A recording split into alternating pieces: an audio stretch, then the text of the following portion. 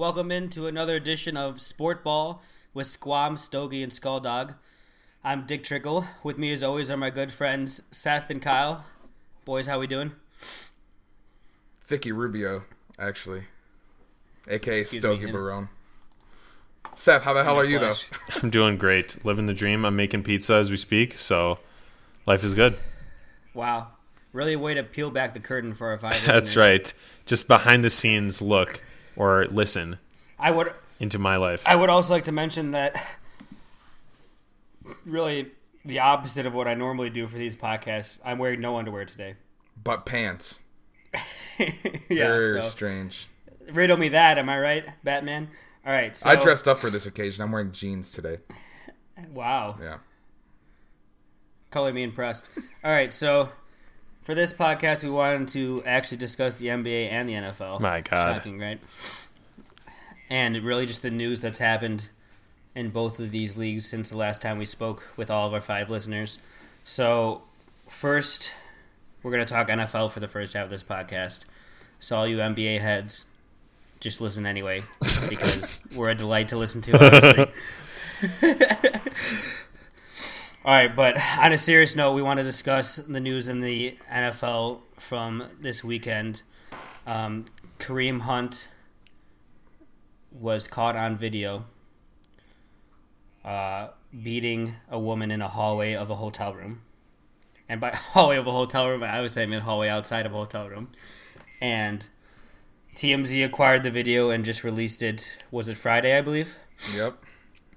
And then this is an incident that happened earlier this year, I believe February. Yeah, February, I want to I'm say. pretty sure.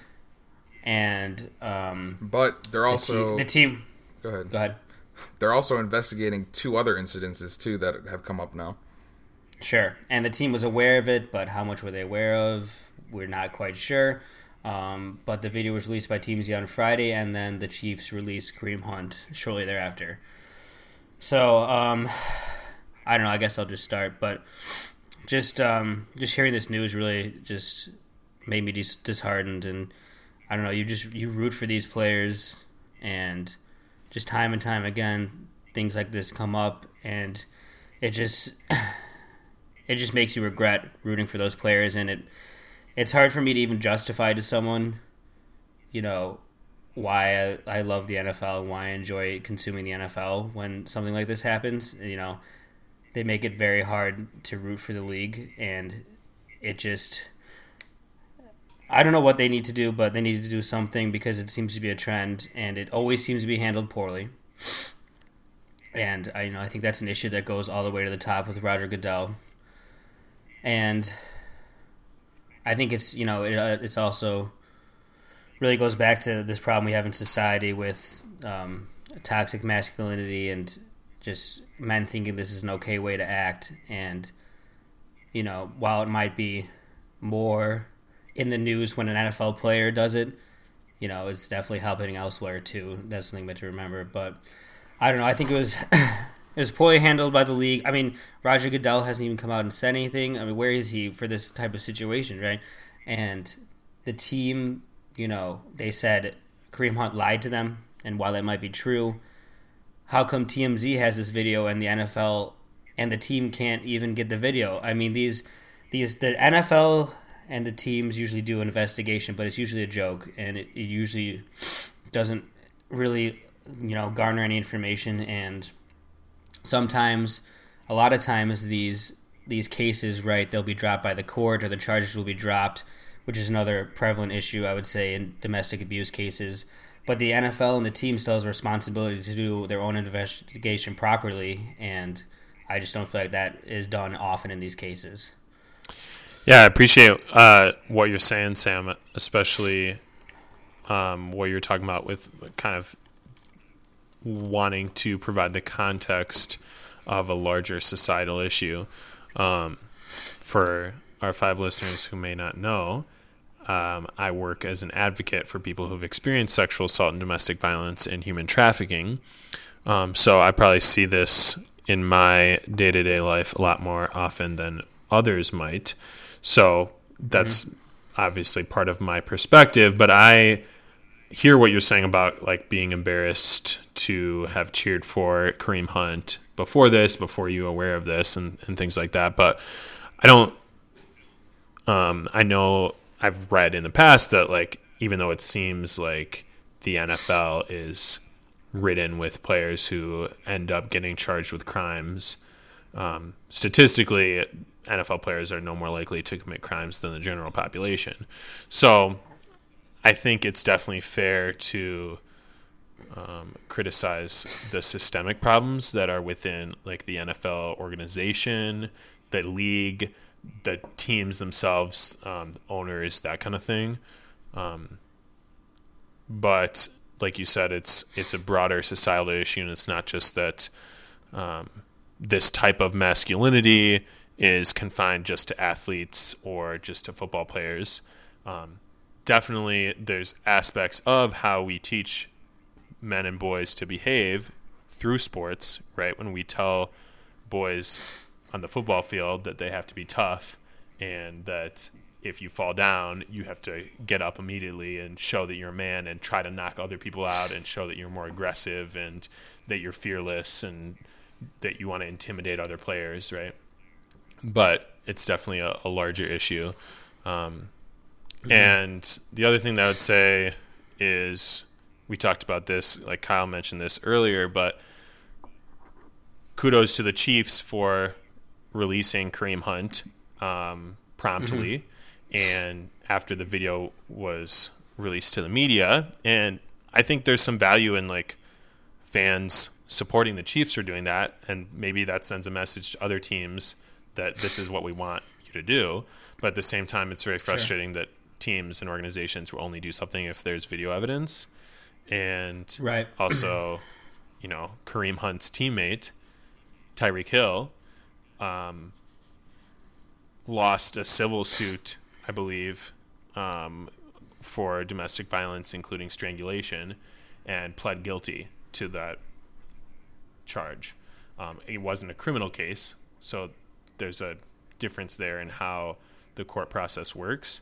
And there's a lot of different reasons why sometimes civil cases are the way that victims and survivors choose to go as opposed to a criminal case, because, you know, with a civil case, you can kind of have a little bit more agency over how it goes and you can hire a lawyer yourself.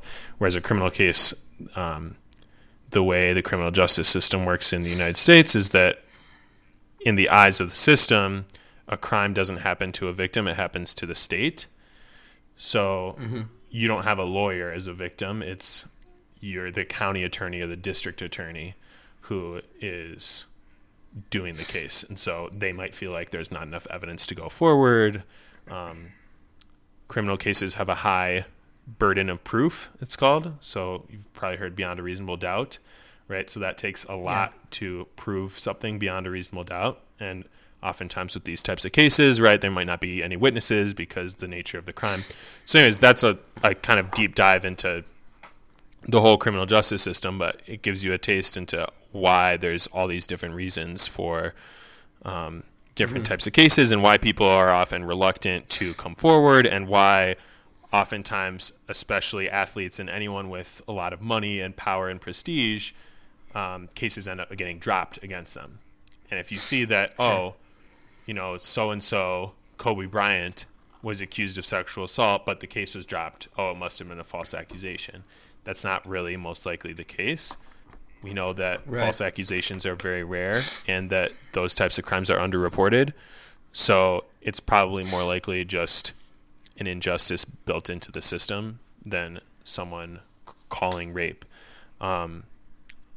So, again, we could talk about this for a long time, but I think that kind of the takeaways are this is a much larger societal systemic issue.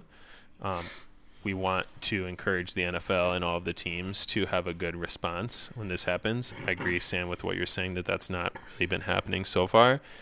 And it shouldn't just be taking action when there's video evidence, is kind of how I feel about this. Yeah. And we'll circle back to some of these topics when we talk about some NBA stuff later on as well. Yeah, I'm just gonna jump in real quick, Kyle, before you jump in. But I was just gonna say, yeah, when you're talking about how there's less likely that an NFL player commits a crime than in society. I think that maybe why it irks me so much is just the way that the crimes are handled by the NFL as opposed to other systems. Because if you look at it, and I don't know, I might get this number of games wrong, but I think the minimum domestic violence suspension is 2 games. And then the minimum failed drug test for marijuana is 4 games. It's Colin what are we doing here? Kaepernick Where are doesn't our have a job priorities, because right? he knelt on the sidelines. Exactly. So that's what's a little disappointing to me in that case. And I think also another point that you brought up that was interesting is how an NFL player who's played football all their life is kind of talked to by coaches and people who are trying to make them successful, and how kind of they have this mindset of violence, right? And that violence makes them successful on the football field. And I don't know, maybe a little of that just trickles into their life, and that might be part of the problem as well. Yeah. I don't know. I think I don't know. You guys have said so much that I agree with, so I'm not going to feed a fed horse here, but I'm not trying to make this a laughing matter, but I just PETA put out feed a fed horse? Yeah, PETA put out a statement today that they want to stop with the negative animal phrases that we use in common day. So I'm changing my ways with that. Instead of saying I don't want to beat a dead horse, I'm telling people that I don't want to feed a fed horse. But I agree with everything you guys said. I will just add, I think I was even mistaken about Tyreek Hill. I think that was, I think I was getting that confused with Derrick Rose, who we'll talk about a little bit later, because I think it was a criminal case with Tyreek Hill. This is saying back when he was in college at Oklahoma State, he pled guilty to domestic assault and battery by strangulation with his then pregnant girlfriend. And he was sentenced to a year-long batterer's intervention program and a $500 fine. And it says if he avoids the trouble, because this was an article from back when this happened, the case will be dismissed and there'll be no felony on his record. So I'm assuming he went through that. But it just goes to show how quickly we kind of forget about these things. Right. And these are just 2 players from one team, and we could go down the list of players in the NFL.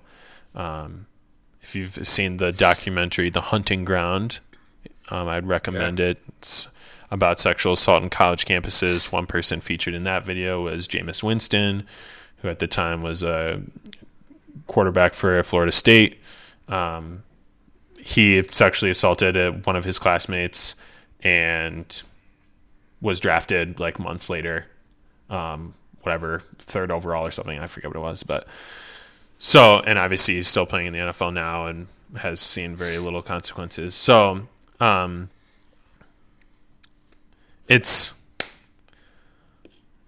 try to, for the little, this doesn't really have any impact at all, but I just try to have players that I know who have had domestic violence charges or sexual assault charges. They are banned from my fantasy football team.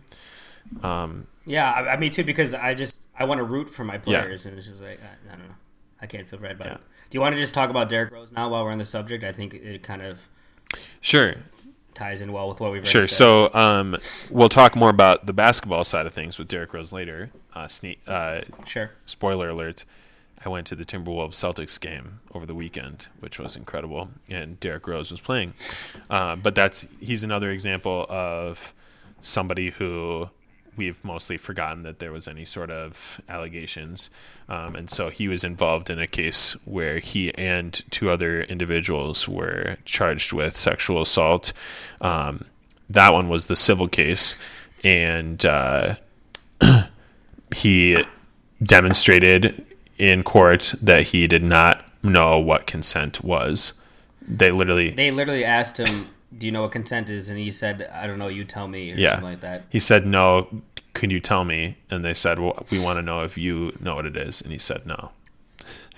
So, if you're listening to this in Southwest Minnesota, contact the Southwest Crisis Center. Tell them, "Hey, we need some engaging speakers to come in and teach the young people that I know about consent and healthy relationships." Because is that engaging speaker it's me. That's one of the things that I do in my job. It's one of those things that a lot of times people think that everyone just automatically understands consent, but really that's not the case. It's something that people are very rarely taught, especially boys and young men are very rarely taught in school. It's very rarely included in like the talk that you get from your parents. So I encourage everyone to talk with young people and adults in their life about consent. There's all sorts of videos out there. My favorite is from Planned Parenthood, and they have a consent video series on YouTube that is very realistic and includes different types of relationships and shows like what consent is like in real life, because we know that most of the time when people have sex, they don't say, "Hey, do you want to have sex with me?" "Yes, I do." But there are a lot of other ways where you can just make sure that everyone is engaged and enthusiastic about what's going on. Everyone is informed. No one feels pressure or uncomfortable or feels like they have to go farther than they want to. And it's having that communication piece about what exactly you would like to do, which makes it better for everybody anyways. So Derrick Rose is another player who we've just kind of glossed over that part of his life and his experience. And I think we want to have a path where men can have some kind of redemption, but with that needs to come accountability. And so I don't think it's the answer to just say, "Hey, if you're a man and you've ever done this, like, I'm going to shun you forever." We need to have some way where men can be redeemed. But like I said, the first part of that is owning up to it. And for what it's worth, I did watch the interview between Kareem Hunt and Lisa Salters. I thought Lisa did a really good job of kind of not letting Kareem dance around the questions. And he did, take responsibility for what happened. He said it was his fault. He doesn't hold any grudge against the Chiefs.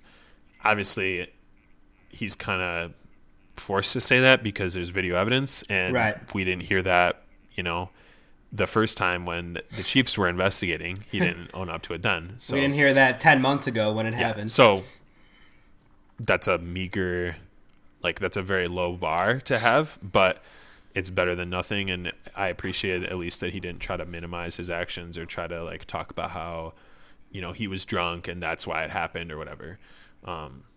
So it would be nice if we could get to that point with athletes too, where they actually own up to things. And it's not just athletes, like I'm saying, it's men who perpetrate sexual violence all over the country. But that was one thing that I noticed about Kareem Hunt that I certainly have not heard from Derrick Rose or many of the other athletes. You usually just get a blanket apology that they type up or that their agent types and they post on Twitter, whatever. Kyle, any thoughts on this? I mean, we've just listened to the expert for about, 15 minutes or so, and he said everything that I agree with. We texted about it the day it happened briefly, and like I said, we all expressed basically the same feelings about it. So I feel like if I were to say anything, it would just be pretty repetitive because I agree with everything that was said. Yeah, I think that I'll just say one final thing, in that I was telling Seth this, that when the Derrick Rose thing happened, I wasn't paying much attention, and I saw that it was not guilty, and I just assumed our legal system did its job. But then when you research further into it, You realize that he doesn't really know where consent is, and that the legal system is just a little messed up in the way they handle it, and really all his lawyer did was kind of slut shame the girl and not really offer any real evidence, and it worked because he's rich. So I don't know. It's just you just have to be careful with things like that when you see a not guilty come through. It's not always what you think it is. So, but let's go ahead and move on to other news from the NFL. A little happier news, at least for Packers fans, perhaps. I know several Packers fans, and they're all happy about this. Mike McCarthy got fired over the weekend, not just on Monday after the game, but directly after the game, which was a little surprising, I think. They literally just asked him to come into the office. He had no clue what was happening. They told him he's fired. Donald Trumped him and got out. I think, it was interesting to me because I think a lot of us expected him to be fired after the season, right? And there's this kind of unwritten rule in the NFL where if you've won a Super Bowl or just, had success with a team for many years, they let you at least play out the season, even if they're going to fire you, which I think is kind of bullshit, and shouldn't be, and shouldn't be the way you handle it. But just to fire him right after the game was a little shocking. I mean, they did lose to the Cardinals, so that's a large reason why. And I think that it seemed that he started to clash with Aaron Rodgers the last few years even.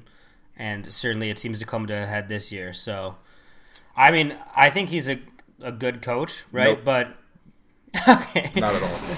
How do you tell, like, even in the NFL and the NBA, I feel like there's that top tier. Like in the NFL, we talk about Sean McVay and Matt Nagy and maybe, Jay Gruden or whoever.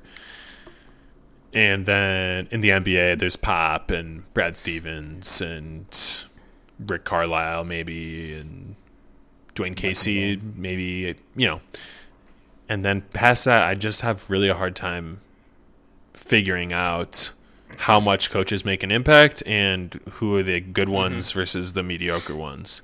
Sometimes you can tell the really shitty ones, but So I feel like if you win a Super Bowl, you can't be a bad coach, even if you have Aaron Rodgers.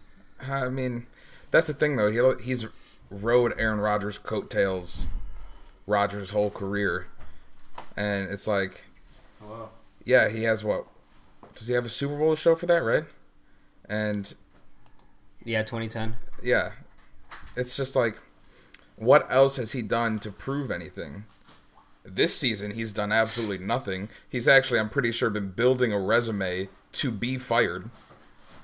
But, like, so prior to trading Ty Montgomery, they had basically a three-man backfield with Ty Montgomery, Aaron Jones, and Jamal Williams. And statistically, the Packers, when Aaron Jones were on the field, were a far, far superior team. Mm-hmm. And people thought, trading Ty Montgomery, what's going to happen? Finally, Aaron Jones will see the field more. And that's not what happened. He couldn't see the field before? No, he was blind almost. But in the last game on Sunday, like I said, Aaron Jones would be considered a top-tier running back, in my opinion, if he got the workload that, the other top-tier running backs, Saquon Barkley or Todd Gurley or Melvin Gordon, like them, get. But he doesn't get that because Mike McCarthy doesn't know what he's doing. Like I said, on Sunday, Aaron Jones played 39 snaps and had 15 touches. Jamal Williams, who's not good, saw 38 snaps and had 11 touches. Like, besides Aaron Rodgers and maybe Devontae Adams, the next best person on your offense needs to be on that field as much as possible, and McCarthy wasn't doing that. I have this split that I saw earlier of when Jones is on the field compared to when Jones is off the field. The explosive run percentage of the Packers is more than double that. It's 2.5% when he's off the field, but it's 5.5% when he's on the field. Run success rate is 15% higher as well. It's just the fact that he didn't know to use one of the best running backs in the NFL statistically as much as possible is just maddening.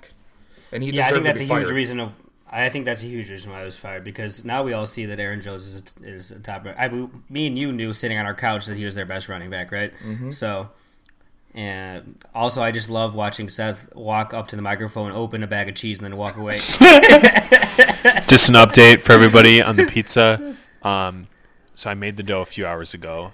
I rolled it. Very nice. Into pizza shape at the beginning of the podcast. Put it in the oven to just cook that pre-cook, you might say, because you got to cook it for like 15 minutes. Is pre-cook like pre-cum or similar?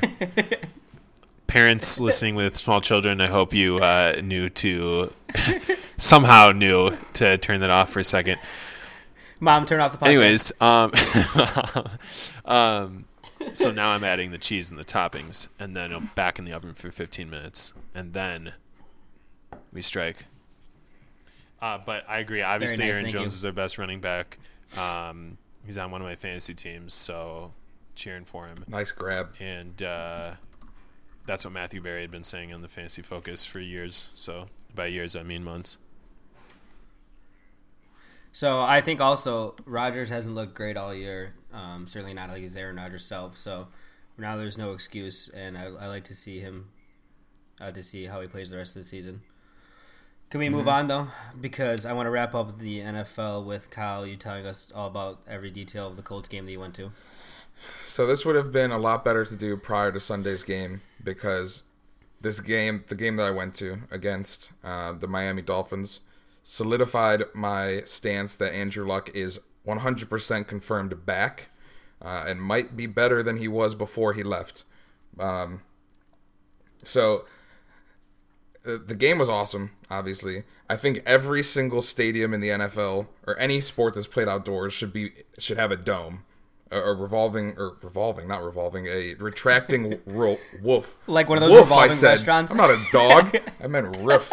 My God. Yeah, but it's like I can go to that game, and I sat comfortably in like 65-degree temperature, didn't have to worry about snow, you know. It's just, I don't understand why every team's not investing in such a thing. That's neither here nor there, I guess. Where is it then? Somewhere. Yeah. But, so some of the, like, the game was exciting the entire time. It was pretty back and forth. One of the best parts, though, was at the end of the first half, something happened that I've never seen live, either on TV or in person. And there were back-to-back-to-back turnovers. Wow. Yes. So at the end of the first half, Luck was targeting, he was throwing a pass to, I believe it was T.Y. Hilton, and got intercepted by Xavier Howard, who is been playing tremendous defense this year for Miami. So Miami gets the ball back. Next play, they pass to our boy, who we dropped, Mike Gesicki. boy. 8 yards. The dude fumbles the ball. Forced Thank God fumble. we dropped him. Recovered by the Colts. Colts come back out on the field. Andrew Luck passes to the middle of the field and again is intercepted by Xavier Howard. Wow. I was ready. I was like, let's get a fourth. Let's do it. And then the Miami, they took the field and just kneeled because they were done with that game. But then the second half of the game starts, and coming down to it is tied 24-24. The Colts were like at their 35, 40-yard line or something, and the 2 minutes left. And coming out of the 2-minute warning, so this is what kind of like solidified to me personally seeing Andrew Luck is back. Like I said, the game's tied 24-24, and Luck takes a snap. The pocket collapses on him. He's getting pressured from behind, shakes that defender off, and is running. Looks like he's going to run for a first down, but on the run throws a beautiful 34-yard pass to the left side of the field to Chester Rogers to basically just solidify the game, because you got Adam Vinatieri, who basically is automatic and doesn't miss.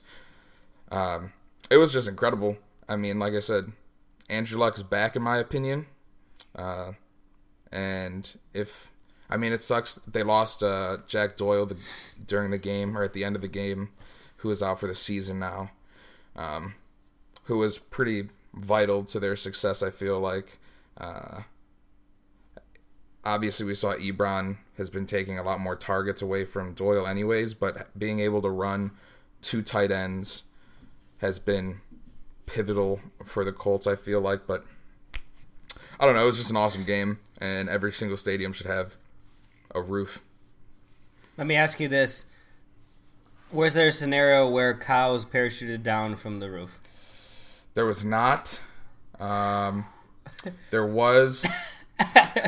There was, however, I believe, what was it, a Simba cam, if I'm not mistaken, where people held their child like they were Simba, on the screen. I love those. And then a man held another man as well. So that was a good time. Oh, that's great. Yeah. I love to hear all that. I'm glad they also got shut out by the Jaguars. We don't have time to discuss such a thing. Certainly not. Should we move on to the NBA, the National Basketball Association? You may have heard of it. Yes. So, Kyle, why don't we take the reins on this first news story? Let's do it. It's a man near and dear to our hearts. By near and Fred, dear, I mean neither here nor there. Fred the Void Hoiberg was fired this week. Let me give you my take here, Kyle. First of all, he's ass. We all know this. Second of all, I don't really understand why the timing of this necessarily, because let's say that we're tanking, which we should be, right? We should be tanking for a high draft pick because we do not have much talent in our team, and we are rebuilding and we have a lot of young players. So I can't even talk while Seth is opening whatever wrapper he's opening. The pizzas are in the oven, folks. So let's say, if you know what I mean. Oh, baby, I love when you talk to me like that. So let's say that they're tanking and they're trying to lose games, which they should be doing. Well, then he's doing a great job of that because he's coached us to like the second or third worst record in the league. But then let's look at the other side of the coin. Let's say we're trying to win games. Well, we shouldn't be because that's delusional. We don't have any good players. So, I mean, I've heard some people say that maybe they did it now because they knew they wanted to, and it's a good excuse to do it while the team is losing, and so maybe we'll improve, and then they won't have as much of a chance to fire him and look good. But I don't know. It's just kind of odd to me. Okay, quick question before you respond. Yeah. Sam, you said Fred the Void Hoiberg. Do you call him Hoidberg? Correct. Because that's what you typed in our little notes. Does there no D in his name? There's no D in his name. Well, there is a D in his name when I call him the Void. Oh, okay. So. I just wanted to point that out. Excellent. Great. What's kind of like interesting about this is the Bulls just got back like one of their what should be a key franchise player going forward in Lauri Markkanen, and it's like Hoiberg had nothing. He couldn't do anything with one of your star players missing. I get it. He's young. We saw what he had the potential to do last year, but like it's a different team this year. Yeah, there's other injuries too, which Hoiberg can't prevent, but he's also just not a good coach. He might have been decent when he was at Iowa State, but go back to college, get paid, be a decent coach at the college level, but he can't coach professionals. So also Jim Boylan is our permanent head coach, not even interim head coach. Yeah, I saw that. So I'm not sure, do they think Jim Boylan, who is either an NBA coach or a member of One Direction, I'm not sure, but do they think that he's going to lead us to more wins, or do they think that he's like better for developing our young players, or do you think that he's going to lose us more games? I don't really understand the thought there. I mean, you could just make him an interim head coach and then decide at the end of the season. Seems a bit odd to me. Yeah, I tried reading a little bit about this earlier, but I was in class and just not paying attention. So to class, yeah, or I was to going to say reading? that too. Both. I was trying to pay attention to both, but in doing so, I was not paying attention to either. They say if you chase two rabbits, both will escape. Questions? Yeah. That could be one of the PETA sayings instead. Yeah. No, you definitely can't say that. Oh, the rabbits. If you chase two rabbits, kill both. If you chase two rabbits, kill both. But yeah, they feel like one. I saw reports on like he's not going to be expensive to keep as a coach, at least this year and early years next year, the year after, however long they end up keeping him. And they think that he's going to bring more of like a competitive spirit to the team, which, like you said, isn't something we need right now anyways. We might as well just tank and get R.J. Barrett or Zion Williamson. Really, anyone from Duke will be fine. Yeah, that's true. But, I mean, like you said, the Bulls weren't really playing for anything. They have no defense now. But tonight's game against Indy, they actually looked pretty decent, surprisingly. I know you were at basketball, so you didn't watch the game, but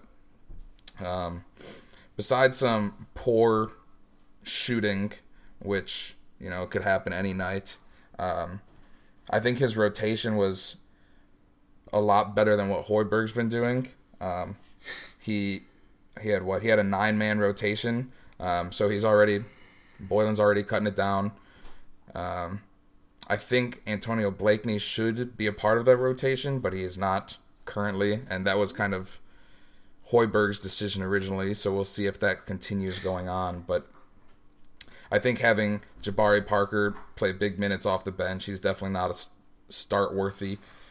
He doesn't know how to play defense, but Lauri Markkanen looked really good too, and did Wendell Carter Jr. He looked really good tonight against Miles Turner.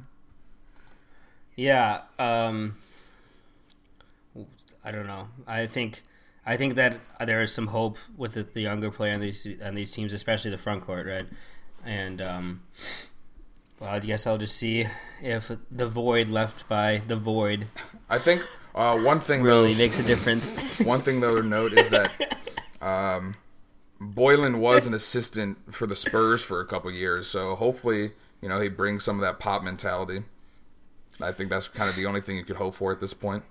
I feel like my only explanation to this is that sometimes we forget about like how much personalities and ego and stuff like plays into this. Like maybe they just fired him because the owner, they finally had their last argument and the owner was just like, honestly, screw it, I'm done with this guy, get him out of here, right? Like, well, I think it doesn't really make sense logically because they should be tanking and they were, and like might as well just wait till the end of the year.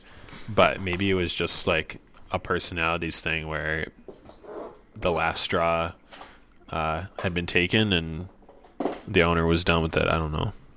That's speaking the front from office no is just idiotic as well. Like, yeah, Gar Forman and John Paxson need to get up out of there too, but you can't do anything. Garpax. Yeah. The law firm of Garpax. Yeah. All right, let's move on. Seth, I want to hear every detail of the Wolves-Celtics game, and if you spare a single detail, I send you back. All right, so I get there. I had the ticket on my phone. They scanned the barcode. I had to take the stuff out of my pocket. Okay, I had to change my mind, leave out some details. So, Celtics, Timberwolves. This was last Saturday. We're recording this on Tuesday, December 4th, so it was last Saturday. And Gordon Hayward had his best game of the season. He had like 38 and 9 or something like that. Yeah, he popped off. But honestly, the whole game I was like complaining about how he was playing, which just goes to show you how much potential he really has and how much room for growth there is. He was being a good playmaker and for the most part, like hitting his teammates with passes, and his assist numbers speak to that. But as we've been saying the whole year, he really needs to get more aggressive driving to the hoop.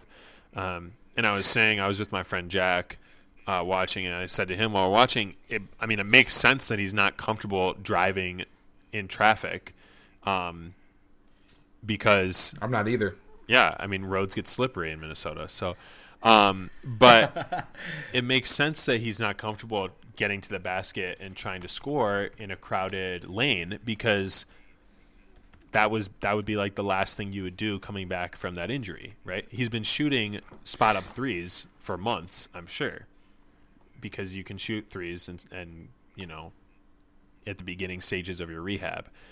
But so I'm thinking he'll just get more comfortable with that as the year progresses. And there were just so many times where he would drive and he would also call for the pick and roll because he doesn't have the explosiveness back yet to get past his defender, and then he'd drive and he's just looking for the pass every time. He scored a driving layup with like a minute 54 seconds left in the game, and that was like, oh my god, finally he actually took it to the hoop. There was even another time where he drove in a little bit and kind of jumped up to pass and then realized that no one was open, and he just landed and took the travel because he had no one to pass to. And it's like, wow, they're starting to pick up that you're just passing now. And yet, with all of that complaint, he scored 30 and had a great game off the bench. So I think that was awesome. The other takeaway from the Wolves side is that Derrick Rose is back. And we talked about our thoughts on him from a holistic perspective earlier with the sexual assault case. But from a basketball perspective, I think he is legit back. Although I heard that he went like 0 for 5 in yesterday's game or something. So yeah, he did not play well yesterday against Houston. So obviously he's not MVP Derrick Rose back, but he's like a starting level point guard, I would say. And Celtics have a pretty good defense, and he was basically scoring at will. I actually saw someone put the statistics so this far into the season for Derrick Rose this year compared to his MVP year, and he was pretty equivalent actually in almost every category to what he's doing now. Yeah. So he's definitely not as explosive as a player. Right. And like you're not seeing those highlight dunks, which I think helped his MVP case, but yeah, so I think he's for sure better than Jeff Teague, best in the league, who's starting. Well, he's also worse in the league, so is he the boat or the woat? I mean, Tibbs should get his act together on many things, but I would probably be starting Derrick Rose. I mean, I guess there could be some value to having him come in off the bench, but definitely like playing him in crunch time, which most of the time I think he is. But the Wolves look way better without Jimmy Butler. Rocco was solid. A lot of that has to do with Covington. I think Dario really played not very much. There was one timeout in the fourth quarter, and the players were kind of just waiting to get back on the court. And we saw Andrew Wiggins and Kat were just like sitting on the scores table, and Dario was like running laps, like back and forth to get his legs warmed up, which shows that 20 minutes he was still cold, and shows that maybe Wiggins could try a little bit harder.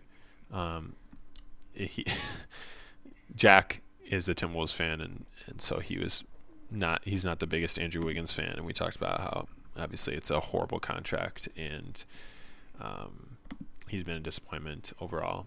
But I think those two players need to be Kat needs to be more aggressive. Wiggins needs to stop shooting contested long-range twos, and Derrick Rose needs to be the playmaker in Minnesota when the ball is not moving through Kat. So if they could do that, I think the T-Wolves would be a playoff team for sure. First question, though.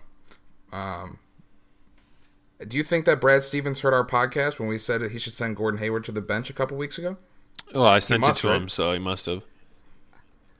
Actually, he's sitting next to me right now. I don't know if you guys knew. Oh, hey, Brad. I didn't. Yeah, he's a little shy. He doesn't want to say anything. So I think, are they starting Covington and Wiggins? Yeah. Just don't start Wiggins. Don't play Wiggins. Just start Covington and Dario. Don't even start Dario. Start Derrick Rose. Just play with 4. They're playing Wiggins at the shooting guard position anyways. What you're going to do is you're going to cut Dario, kill Wiggins. You should be fine then. I mean, if I'm coaches, Wiggins and Teague probably just don't see the floor, and it's just Tyus Jones, point guard, Derrick Rose, shooting guard. You got the defense of Tyus, the offensive prowess of Derrick Rose. Covington does both on each end. Cat can't do anything defensively, but he could score, and that's what you have Taj Gibson for, to guard the. I mean, he can't guard much either, but you get what I'm saying. Throw That's Gorgie the in there. ideal lineup in Minnesota. Yeah. Gorgie doesn't play anymore. I like Gorgie, though, for some reason. I'm not really sure. Have you ever seen him miss a mid-range shot? Yeah. Yeah. Me too. All right, so do you guys want to move on to the last segment of this podcast? Might as well. I mean, what's stopping us? Am I right? So we wanted to discuss. We're about a quarter of the way through the NBA season, give or take, right? And we wanted to discuss who we think is the leading candidate for each of the NBA end of season awards right now, as we currently stand. So let's start with MVP because that's the most interesting one, probably. My pick might shock you. I think it's one of two players. Your pick is either Giannis or Davis. First of all, how dare you? Second of all, it's Joel Embiid. Oh my God. Okay. Did I mostly pick him because I knew neither of you would? Yes. But let me just make the case. When Embiid is off the court and Simmons is on the court, but keep in mind they can both see the court at this point. But the 76ers do very poorly. But when Simmons is on the court and Embiid, when Simmons is off the court and Embiid is on, Kyle's getting confused already. When Embiid's on the court and Simmons is off, they do very well. And he's also averaging Shaq-like numbers. He's averaging 28 and 13, a couple blocks a game as well. He's the anchor of their defense. He has an inside post game that's pretty much unstoppable. He can shoot the three as well, maybe not as well as he thinks he can. But I think that Jimmy Butler may start to eat into this a little more, certainly. And you could also make the case that Jimmy takes a lot of the clutch shots at the end of the game, right? But he's just been so unstoppable this season. And if they snag the 1 seed, that's kind of a narrative that I think a lot of voters will buy into. Gun to my head, is Giannis the MVP? Of course. But I figured we'd all pick him, so I just kind of tried to make the case for someone else. Did you pick him, Seth? Because I picked him. Well, Seth didn't prepare for this podcast, as you know. for me, it's a question, as always. What does an MVP mean? Oh, my God. So if you're asking me who is the most valuable player in the NBA, in meaning like who would I take to start a team or who has had the most outstanding season, right? So I'm going to stop you right here. What we're should be discussing is who has having the most outstanding season, because that's what the award is. If the award was actually most valuable player, I'm guessing you would pick the player that left a team and the team now has 4 wins when they made the finals last year. Yeah. And also is going to take his new team to the playoffs for the first time in 6 years. It's LeBron James. I don't know if you've heard of him. But this is a regular season award. He also hasn't been trying that much, and it's just, you know what it is? It's what's the best narrative of the season. So we're just going to have to accept that and kind of go with those parameters, I think. yeah, that's fair. According to the parameters that the precedent of the NBA has set when discussing or indicating what the requirements for this award would be. Oh my God, that was so long. I almost fell asleep during when you were talking. Almost. I don't even know what he said. I will take Anthony Davis solely because he's on my fantasy basketball team. That's a fair case. I think it's a toss-up between Giannis and AD. Giannis does amazing things. Both of them, and Embiid for sure, have like the stats that you could back up a case for them. I think Embiid probably has the strongest supporting cast of any of those three. Mm-hmm. You could argue between Milwaukee and New Orleans. You've got Drew Holiday, Chris Middleton. The Bucks maybe have a little bit more depth and better coach, I would say. So that might lean me towards Anthony Davis. On the other hand, I think Bucks probably have a better record, right? But Pelicans are playing in the West. Way better. So, but I think that, the Pelicans are at 12 and 13 right now and in 11th spot. And while there's only a few games between 11th and, making the playoffs. That could be a problem, right? If they miss the playoffs or have a very low seed, I don't think he's going to get the votes. If we're projecting who is going to be the MVP, I would say it's probably Giannis. I'd have to say it's Giannis too. I mean, that's who I chose as my quarter of the way through the NBA MVP. Giannis. I mean, he's just like he's fourth best in the NBA in like win shares. So you take him off the team, and this team basically isn't able to do pretty much anything, which is pretty outstanding considering he doesn't really have an outside jump shot. Mm-hmm.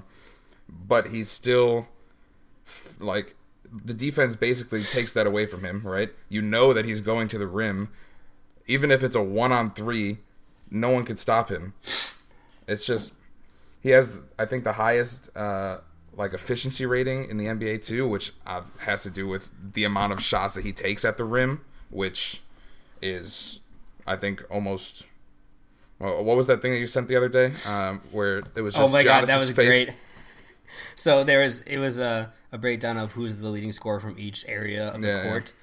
And so, like, the three-point line was broken into, I think, 4 sections. Mid-range is broken into 4. And then there's just the paint.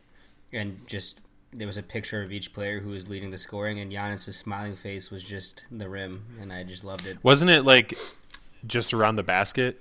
Not the whole paint? Or no?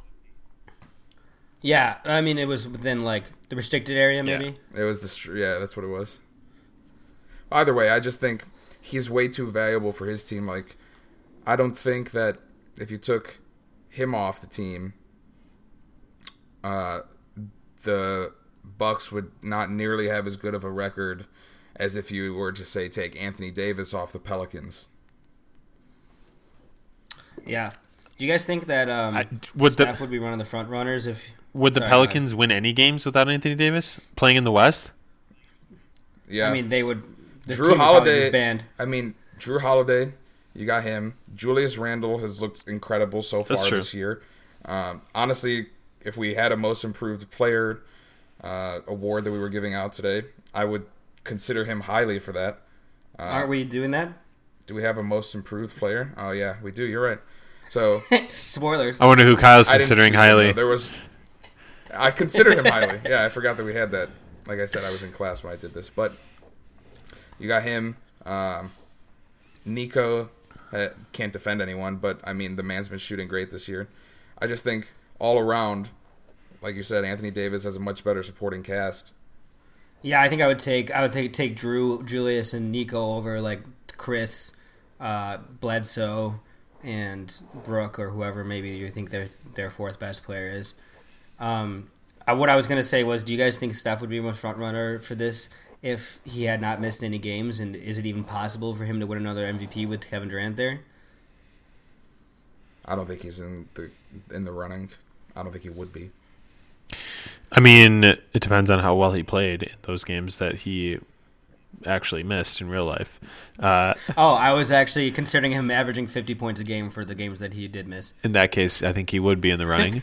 But yeah, I mean, if he's shooting like above 45% from 3, for instance, I think he'd have a shot for sure.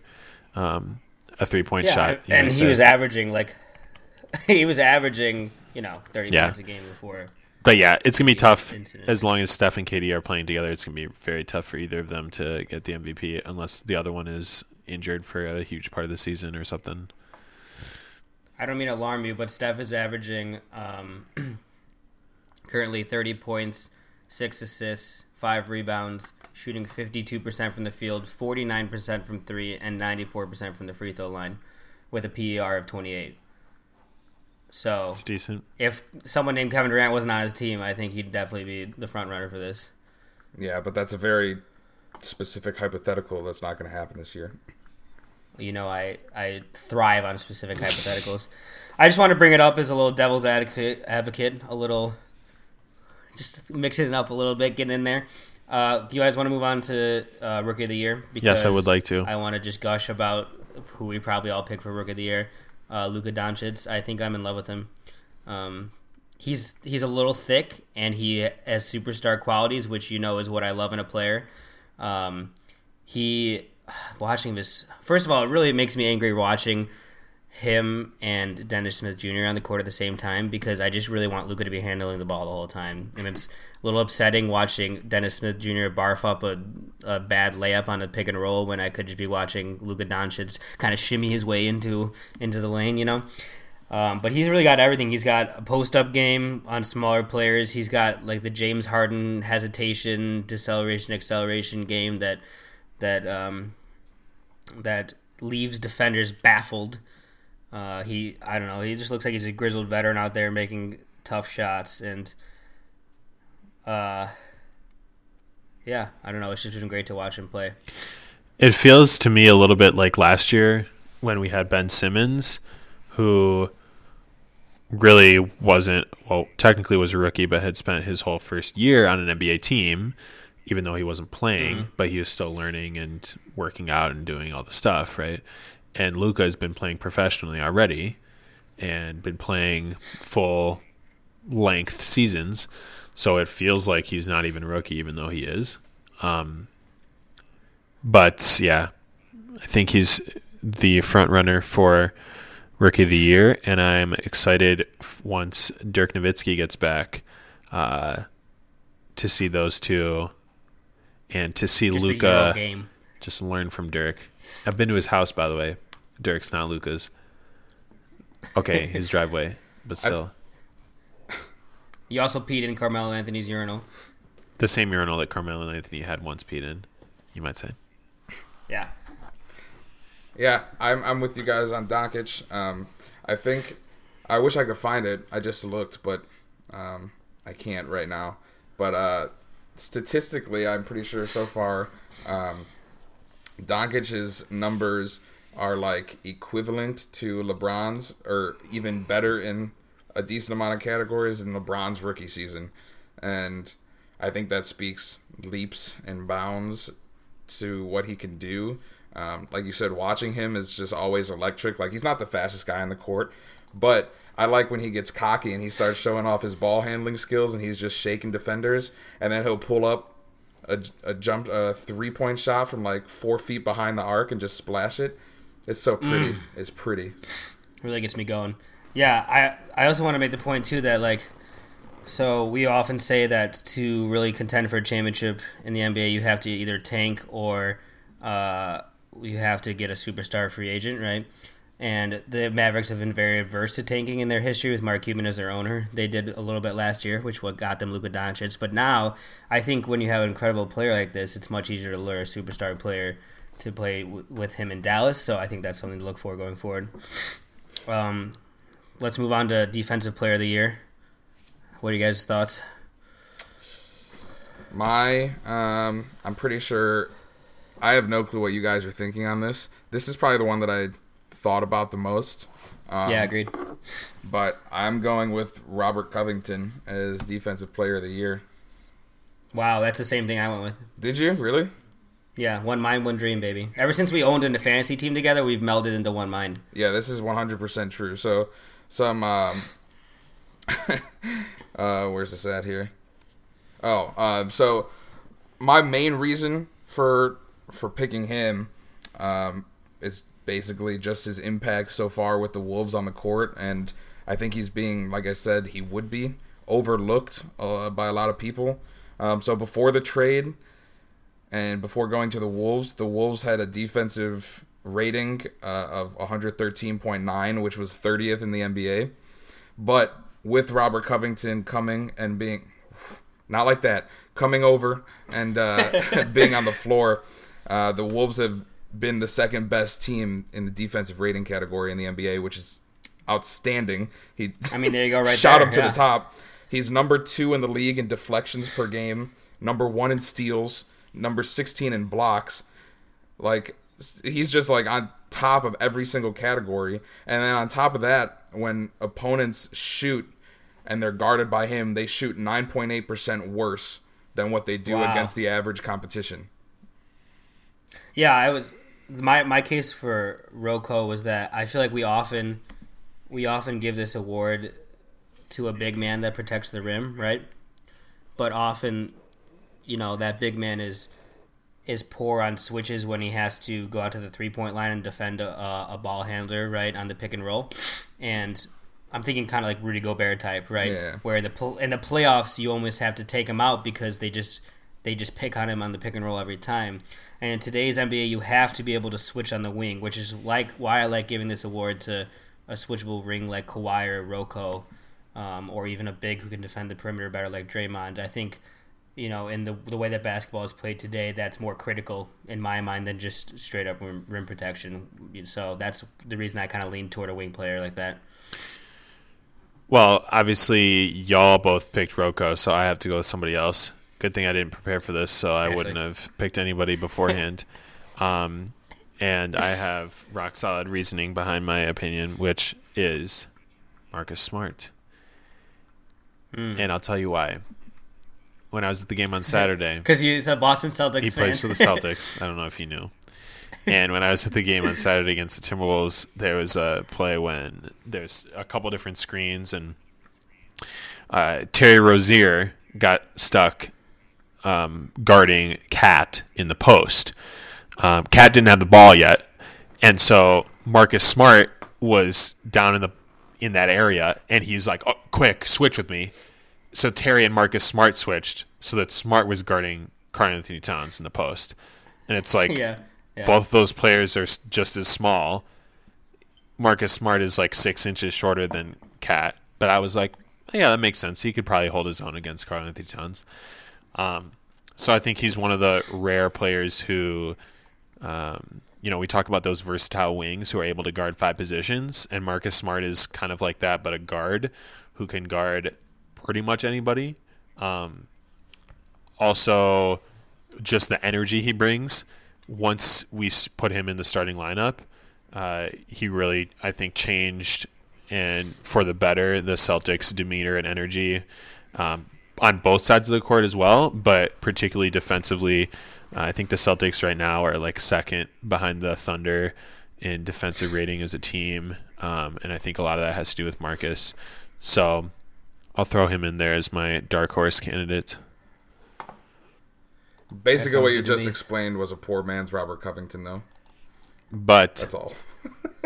With a rich man's bad decision making by jacking up threes when we don't want him to shoot. So that's really what I'm looking for from my defensive player of the year. That's really where he shows his value. Yeah. Let's really breeze through these last 3 categories since we're already over an hour, and who really wants to listen to us talk for over an hour? I certainly don't. Coach of the year, dare I say Doc Rivers and his level gang of competent NBA players would be my pick. He seems to have stopped playing golf 12 hours a day and started to do his job. And it's funny because we like often talk about Doc as that he's good with veteran players, right? But he is sometimes poor with younger players. And he has this team of kind of a mix, right, of younger players and then competent veterans, and he's done great with them. They're tied for first in the West.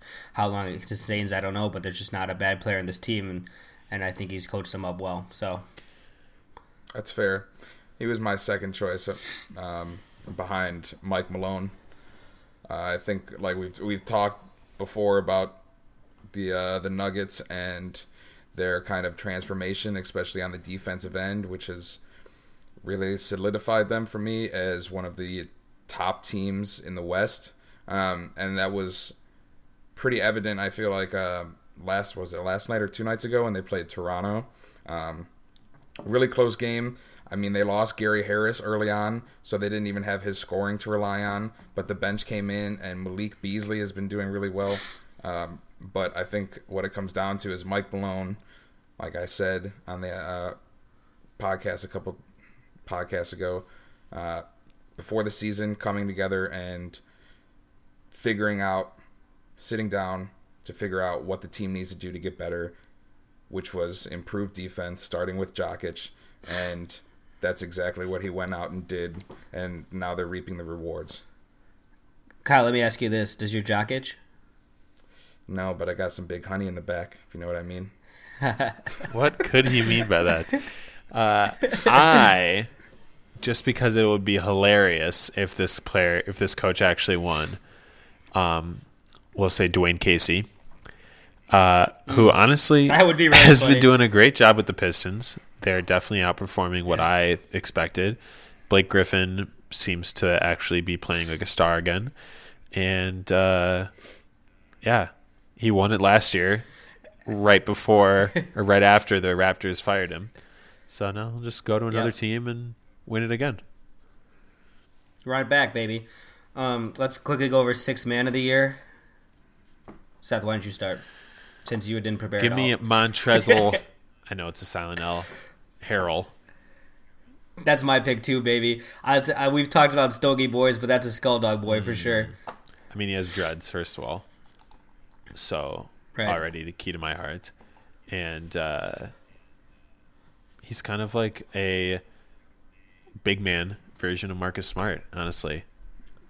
He does all the gritty things. Except he provides offense. And he actually makes smart decisions on offense. Ha! Smart decisions. Get it?